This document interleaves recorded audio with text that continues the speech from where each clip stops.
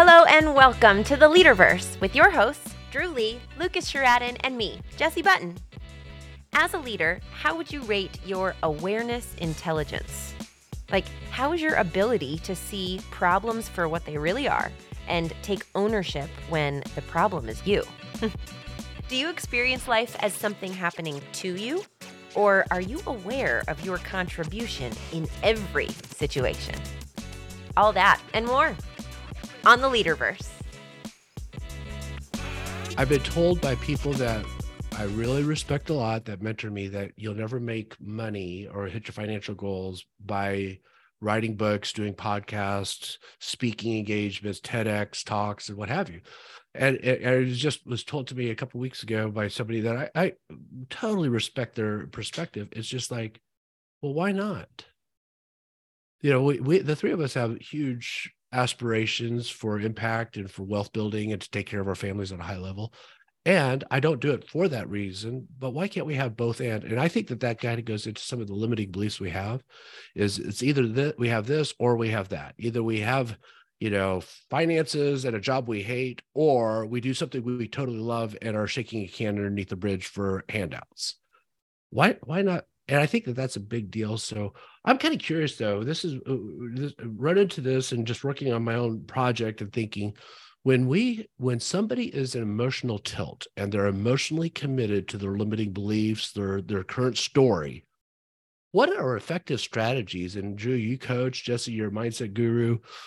How do we coach somebody? Because when they are in the middle of an emotional tilt, when they're just, I think what we hear, the words that they use is like, well, I'm just speaking my mind, and I get it. Or I'm just telling the truth. I'm telling it the way that it is. And that is completely true to that person. And I don't disrespect that. However, in those emotional tilt moments, we often will say things, do things, behave in ways that actually destroys our path, destroys our vision. And I'm going to guess, well, I'm not so sure about Jessie. She might be pristine, but I know me and Drew, we've been in scenarios where we probably said things at a bad time because of emotions, and we called it the way that we saw it. And it really didn't help us get to our vision. So how do we really effectively help somebody when they're in the midst of their story, their limiting belief, and they're very emotionally committed to it? How do we help them get out of that? Because it's The Mountain Is You by Brianna Wiest. They begin self-sabotaging behavior that destroys them. It happens in marriage, it happens in parenting, it happens in business. So Jesse, I'm going to start with you. Let Drew pack his punch because I can see his wheels turning. What do you find is like actually works? Not something you read in a book that's airy-fairy crap, and honestly, I'm very aware that some people may need to go through therapy to dislodge their story because they're so traumatized by their past, they can't help themselves. When they get triggered, it's going to go from 0 to 10, and they're not thinking, they're an autopilot. So what do you find as a coach? So simplify the question first, if we could. How do you help somebody out of emotional tilt? Yes. My friend, USA first, like USA. Chill. Is his name Mufasa? So I'm doing for the podcast, I'm doing the meditation hands, right? So when someone's in full tilt, and they're, like you said, emotionally connected to their situation that they can't, so much so they can't see it. They don't know what's going on. We just need to help them figure out what's going on. And that's therapy time. It is. If they're in full emotional tilt, they need somebody to listen. That's step one. So Drew, you get on a call with me. I'm a business leader, and I went sideways with somebody on my team, and and I'm just all in it, and they're wrong. The situation's wrong. And you could spot it that the problem isn't the agent. The problem is how I'm approaching it. How do you help me? Well, one is, emotions aren't logical. They're illogical. They don't necessarily have to have rhyme nor reason. That's why I'm sure everyone that's listening has heard at some point in time, logic makes you think, emotions make you act. But emotions aren't necessarily logical emotions. Have you ever been attracted or in, air quotes, love with the absolute wrong person, or you weren't really even, in love with them? It's like, kids, teenagers. It's like, I'm sure glad that was infatuation or something else that didn't lead to, matrimony or further down the road, because it was just emotion, right? It wasn't necessarily a logical conclusion. And the first thing you got to stop and pause is, and the question I would ask you is, okay, before we go any further, is this a reaction or is this a response? And how do you know which one you're currently in? Love that. Because a response has gone through both sides. You've had your emotion charged up, down. You've had your emotion engaged, and you've also had your logical side of your brain engaged. So, a reaction typically is emotional. A response has gone full circle. I've emotionally reacted. Now I have a chance to rationalize, think about it, and decide, okay, what I think is going to be the best choice. And everyone on here has heard, hey, count to 10. Don't do anything from an emotional state, right? Don't sell anything. Don't buy anything. It can, and there's no necessarily timeline, or there's no necessary timeline for how long it's going to last. I love that. So if I'm hearing both of you, number one, Jesse, is the take a breath, get perspective, and what have you. And then Drew, yours is just asking the person that you're coaching, you're leading, is this a reaction? Is this a response? Response is looking at all sides. Reacting is just doing that. And don't do this out of emotion. So what else would you say? Don't just respond out of emotion. All transformation starts with awareness. You got to be aware or help that person realize that they are in tilt. Yeah, I'm kind of on a campaign with this, Drew, because I do think we need to raise awareness intelligence. We talked about it on our last podcast, that I think this is just my hallucination. At least it's my story that I'm making up. However, I do think that there is a serious lack of awareness intelligence to where I authentically think it's Drew's fault that I'm so mad, or it's Jesse's fault that I'm so upset, or it's the market's fault, or it's something in business. And I am not aware that it actually has very little to do with what Drew just did, has everything to do with my complete history for 56 years up to this moment in time. And that is actually causing the reaction. It's like even those words you used, Drew, are brilliant, because respond is responsibility. React means I did the act again that just came at me. So I reenacted what you just did. And so I think that distinction is really, really powerful. So I work with a guy that has a leadership pyramid, Ben Kenny, that says, you lead yourself first, then you lead others. So here's the $1 million question. That one was the easy one. That was the layup question. How do you coach yourself? How do you bring awareness to, okay, I'm fully emotionally committed to the fact that this situation's wrong, or this politician's awful, or Drew is this or that, my coach is this or that. How do I effectively put into mechanisms and tools into my life that I stop the train at the top of the mountain before it starts snowballing down the mountain? So Jesse, let's go with you first. How do you coach yourself? The self-coach. Gosh, it's hard to look in the mirror. It's difficult. It's difficult every single time. And I'm not talking about how I look. I think I look great. And the big question that I ask myself is the Taylor Swift song right now is, am I the problem?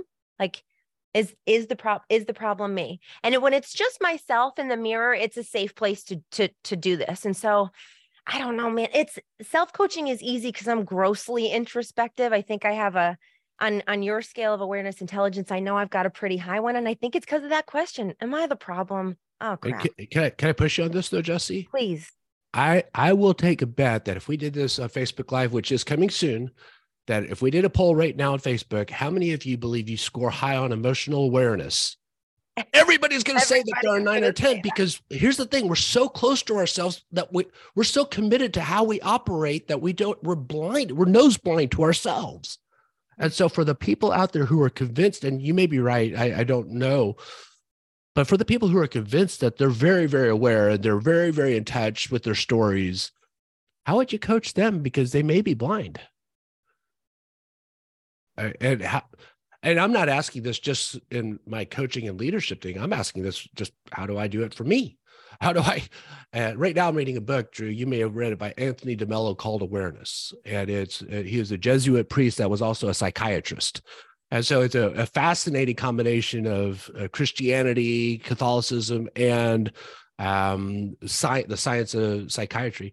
And he just beats the crud out of people that you're just not aware. Wake up, wake up, wake up. You're not even, you're going through autopilot. You're going through life. So Drew, how would you coach me to coach myself on this deal, buddy? It's an ongoing conversation, right? Because, we could arguably say every single person would say, is the problem me? And the resounding answer is always going to be yes. Right. Because I'm the only one that can change the outcome. That's right. If I put anything external, a great coach used to do this exercise with me. And she would say, pick up a pen or a pencil. And she would just say, hold it in the air and then let it drop.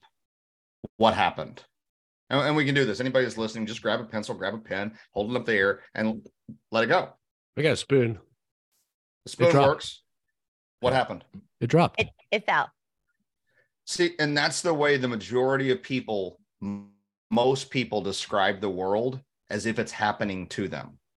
There's zero ownership in what just occurred. The spoon dropped, the pen dropped, it fell. Are you describing your world like it's happening to you, or that you own the DNA in this? I wasn't expecting that's the way. that. So it's like how you describe the experience, how you describe your experience of the world is your experience of the world. That's right. Viktor Frankl, when he wrote Man's Search for Meaning, he wrote them under, he wrote it in his mind under the worst conditions imaginable. But where he discovered his freedom to think, his freedom to choose his emotions, his freedom existed in his mind. And see, where when somebody is in tilt, one, we've got to establish, is that a good thing or a bad thing? Because one, at least tells us we're 6 feet above ground, not below. There's that. Yeah. I read a book years ago by Dr. David Hawkins, and he describes that there's a multitude of energy or energetic fields that exist in the universe today, and that our emotions have an energetic, call it an energetic signature. That's a great word. Our emotions have an our emotions have an energetic signature, or they have a certain frequency. If you listen to the radio and you're listening to one station and it's Christian rock, and you listen to another and it's heavy metal, right? It's still all on the same radio, but they're operating at different frequencies. They're projecting at different frequencies. And if you think of like the lowest frequency we can operate off of is apathy, resignation, where we've just given up. Like if a dog is resigned, it like slumps on the ground, it slinks, it's got his head down.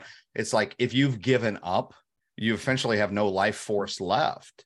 Anger is one step above that, so it's at least better. It's a more resourceful state. Now, none of these are good or bad. It's a more resourceful state of being. It's a higher vibration or frequency than being apathetic or resigned or giving up, or some people call it victim mentality. Right. Well, what's above that? Responsibility.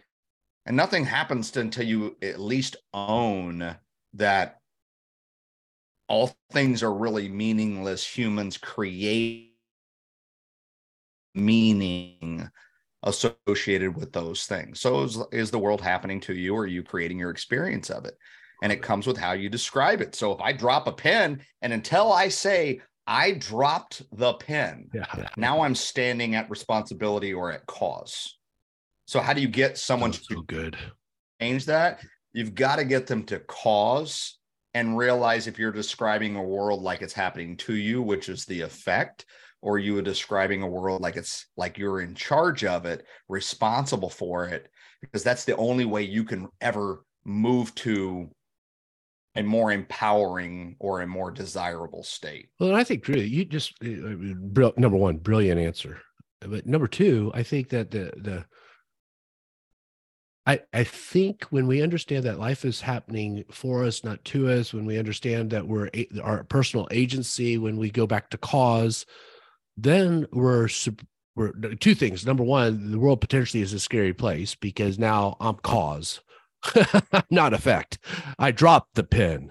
The pen didn't fall. I dropped the pen. And so if I go back to cause, number two, though, it gives me ultimate responsibility that nobody now is in charge of my emotions. Nobody now is in charge of my reactions. Nobody now is in charge of why I burst out. Nobody now is in charge of why my bank account looks the way it is. I am. And when I'm completely responsible, 100% responsible, this is a big deal. And I think leaders have to learn how to lead themselves first and then lead others by breaking our stories, and here's the other thing, Drew, I heard you say there too, and this is a big deal. I hope people put a pin in this thought, is most of us, when we have an emotional reaction, we will go to the argument of, well, I was right. It's not about right or wrong in this instance. It's about what empowers your vision and what disempowers your vision. You could be right. And by the way, when I'm mad or upset or I'm discouraged or I resign, those are true emotions. There's nothing untrue about that. So I am right. The question is, does that serve me or does that not serve me? And that, I wish every leader would get that question, Jesse, is like, yes, you may be right. However, does it serve you and your vision and your people? And if it doesn't, stop it. The old Bob Newhart video, stop it or I'll bury you alive in a box. It's like, and I'm making light of a very difficult situation because especially if somebody's been traumatized. My gosh, I just had somebody do an origin story, and I don't want to go into too much detail because I want to be real respectful of my parents, my mom and dad were wonderful people. But there was a time when I did something that for me as a teenager was the greatest accomplishment of my entire life up to that point in time. And instead of being celebrated, it got picked at. There was something that was brought out that was kind of a side subject, and I'm thinking to myself, is like, oh my gosh, how did that transform the way that I view affirmation and I view getting my need for significance met and approval and what have you? And it's just like, wow, that undealt with trauma has probably been at the source of many bad decisions in my life. and it just at 56, hello, Lucas, welcome to yourself, right? And so I would encourage people, number one, deal with the trauma in your life, deal with the stories that you have going on. It's not your conscious thoughts that usually hurt you. It's your subconscious thoughts that come to your conscious, then that you justify by making everybody else wrong and justifying your rightness, which you're probably right. It's just not serving you. Mm-hmm. And number two, I love what you just, where you both walked us through is like, I think one of the things I am developing, Jesse, it's kind of interesting in this book project I'm working on is, here's a list of questions that's an actual tool that when you're in tilt, consider these 5 questions. Consider these 4 questions. Are you aware? And where is your story in this? And what's your relationship to reality? What's your relationship to your own story? Just by putting a spotlight off of the external and the internal, because I'm kind of curious about something. It's not about outcomes. It's about income. It's not income, but whatever the word is, it's not. Yeah, it's about not just what happened, the pen dropped. It's the internal reality of what went on inside of me to let go of it. And I need to be aware. I let go of it because Drew Lee told me to let go of it. So I abdicated my power. I didn't decide. I did it because Drew told me. Right. And that's the fascinating part. That is the way exactly many people describe their current reality, not only as if the pen fell, but it's, well, Drew told me to drop it. It's Drew's fault the pen fell. So not only is there no ownership in, like, it didn't fall, I dropped it. It was a complete, almost double negative or a double blame of, well, you told me so it fell. Yeah. And I think this is where I've realized that so much of my life, it's like I've abdicated my power because somebody else told me to do X, Y, and Z. So I did X, Y, and Z and it didn't work out. The opposite of that's true too, is I succeeded because somebody told me to do X, Y, and Z. So I'm not empowered to take my own credit for my own success and feel good about it. And so I just never abdicate your power. I think that's what I'm hearing here is like, I maintain personal agency, full responsibility. And when I'm in emotional tilt, realize I don't see the world as it is. I see the world as I am. Mm-hmm. and I maybe medicate on that statement for a little bit. I don't see the world as it is. I see the world as I am. And when I'm aware that that is the way it is, then truth is a pretty subjective thing. It's true for me. And what do I decide at that moment? Because I really do believe most people are not living their life by decision. They're living their life on autopilot. They're living their life based upon their programming, and they're living their life based upon their preferences. And that's okay. I mean, I'm glad when I drove here to the office today, there was a lot of autopilot going on. You know, I wasn't thinking cognitively about how much pressure on the gas pedal or the pressure on the steering wheel. And I was doing 1,000 things at once without consciously thinking about it. That's autopilot. It's just bad when we're leading off of autopilot. I was thinking yesterday I was on a call. I think, Drew, you were probably on the call too. And somebody was talking about Steve Jobs. And I'm really thankful that visionaries don't live their life on autopilot. They see a reality that's not really real before anybody else sees that reality. And then they, despite all odds, despite what everybody else is saying, despite what information, they start with reality and then they go look for evidence to support that their vision can happen instead of start with their story, look for evidence that their opinion is right, and then they're subject to whatever reality shows up. Mm-hmm. That's leadership, isn't it? We create realities in advance. It's a really good way to look at it. But in order to create that reality in advance, you just got to see what's the desired outcome and ultimately what's your contribution to it. Yeah. Can you imagine? Think about this. Go back to, Drew, when did you graduate from high school? 1993. Well, actually, remember, I'm a GED guy, good enough diploma. Yeah, there you go. There you go. So you good enough to 93. So we're going to go to him, Jesse, because I know you probably graduated in like 2020 or something like that. I'm a 99. Thank you very much. And so 93, were there cell phones, Drew? No. Well, except for the big bag phones in the cars. I was going to say they had been invented. However, they were not accessible. Gordon Gekko on Wall Street with the brick in his ear on the beach. He had one. Yeah. It was only the multi-billionaire. So can you imagine this? You're some punk out of college in a garage. Would you have ever imagined putting a phone in the hands of every person that would also be an internet browser, would be a music player, would be a camera, would be a GPS? Who thinks of that stuff? Yeah. Leaders do, because reality would not support, current reality wouldn't support vision. That's why I think it's really important for leaders to learn how to self-regulate. Because if you are a visionary and you have a picture of a preferred future and you're a Steve Jobs sitting in a garage right now in flip-flops and you say, I have this idea of having a phone that doubles as an internet browser, that doubles as a GPS, that doubles as a camera, as a music player, on and on and on and on. And the world has no evidence to support that that's even possible. You're going to have to reinvent yourself 1,000 times to get there, because everything inside you emotionally is going to scream out, impossible, back off, Barbie. It's not going to work. Yeah. And that's why I think that this is so key in leadership, that if we could lead ourselves, we could. And here's what I've discovered, Drew, and you tell me what you think about this. When I am in judgment and committed to my story, there is only one possibility that exists, and it's my opinion. Yep. When I'm curious and I can realize it's just a story, then, and I ask myself a trigger question, what else could this be? And I ask myself those kind of questions, then it's unlimited the possibilities that could be created. So judgment, one opinion, you're singular. When you are in curiosity, unlimited possibilities, and I could create anything out of this one instance. I was watching Netflix Arnold Schwarzenegger's documentary. Did you guys see that? Saw a little bit of it, yeah.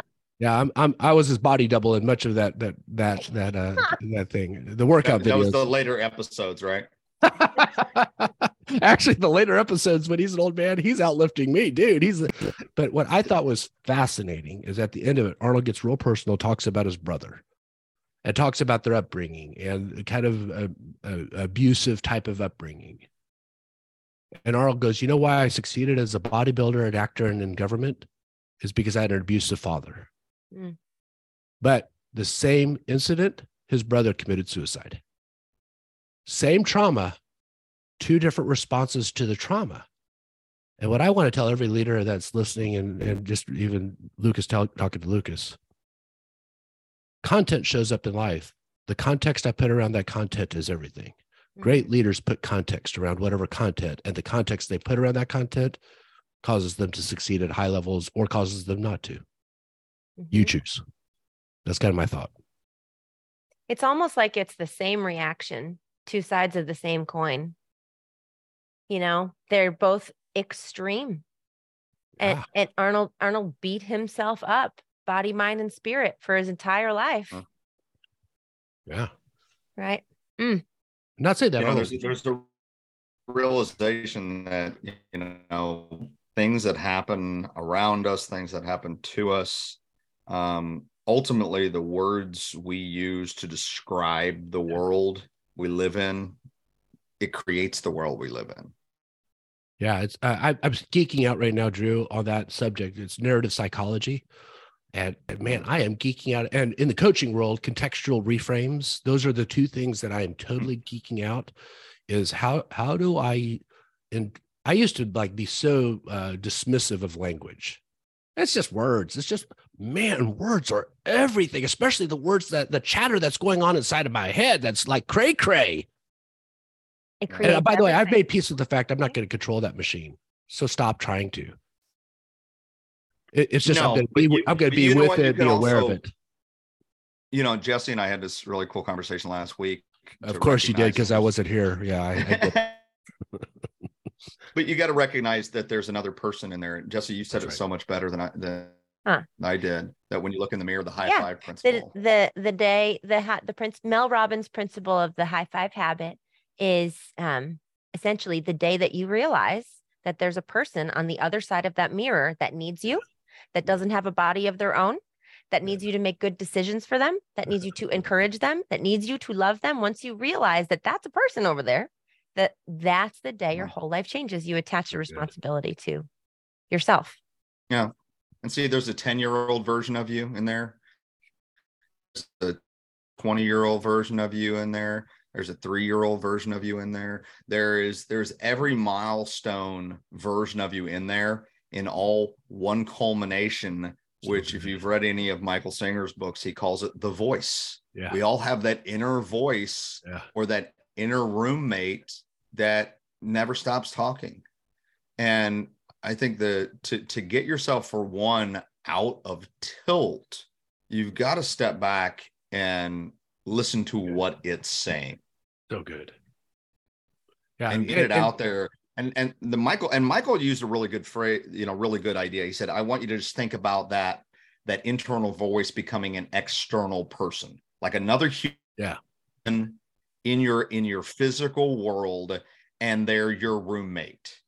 And for people that have, call it self-loathing, or they have internal issues and they have things about themselves that they don't like, this voice picks that apart. Yeah. But you've got to love that voice as much as the person in the mirror, and realize, hey, we're all of us, all of these personalities and these ages that I'm, living through the reflection in the mirror. We're all attempting to do the very best we can. Right. Mm-hmm.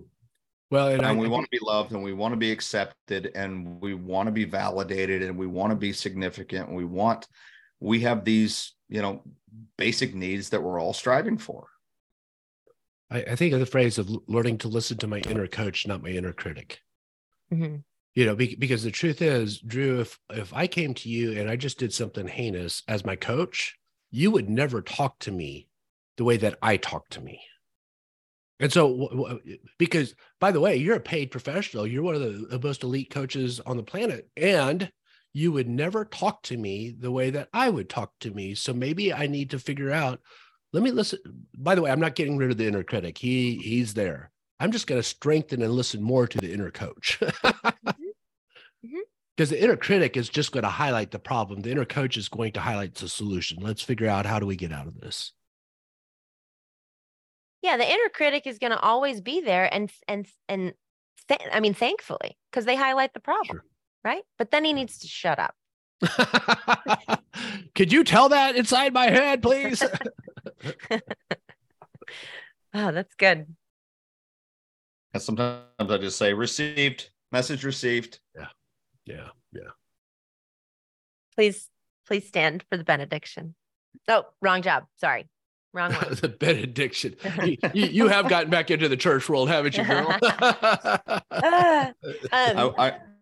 I'll also come back to, in a coaching environment internally, everything that we do, everything we think about, the rants, the emotions, call it the tilt side of things. Are you also willing to explore where would that take you if you did?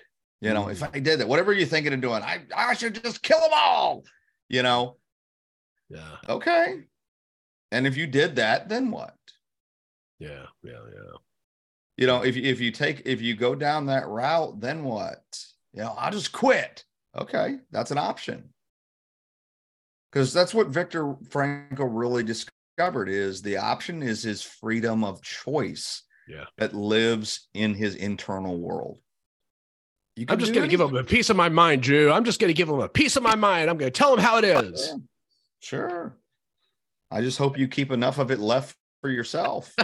Because some people don't have enough of the mind to give away a piece. Because you might need all of your mind. You may not be able to afford any pieces.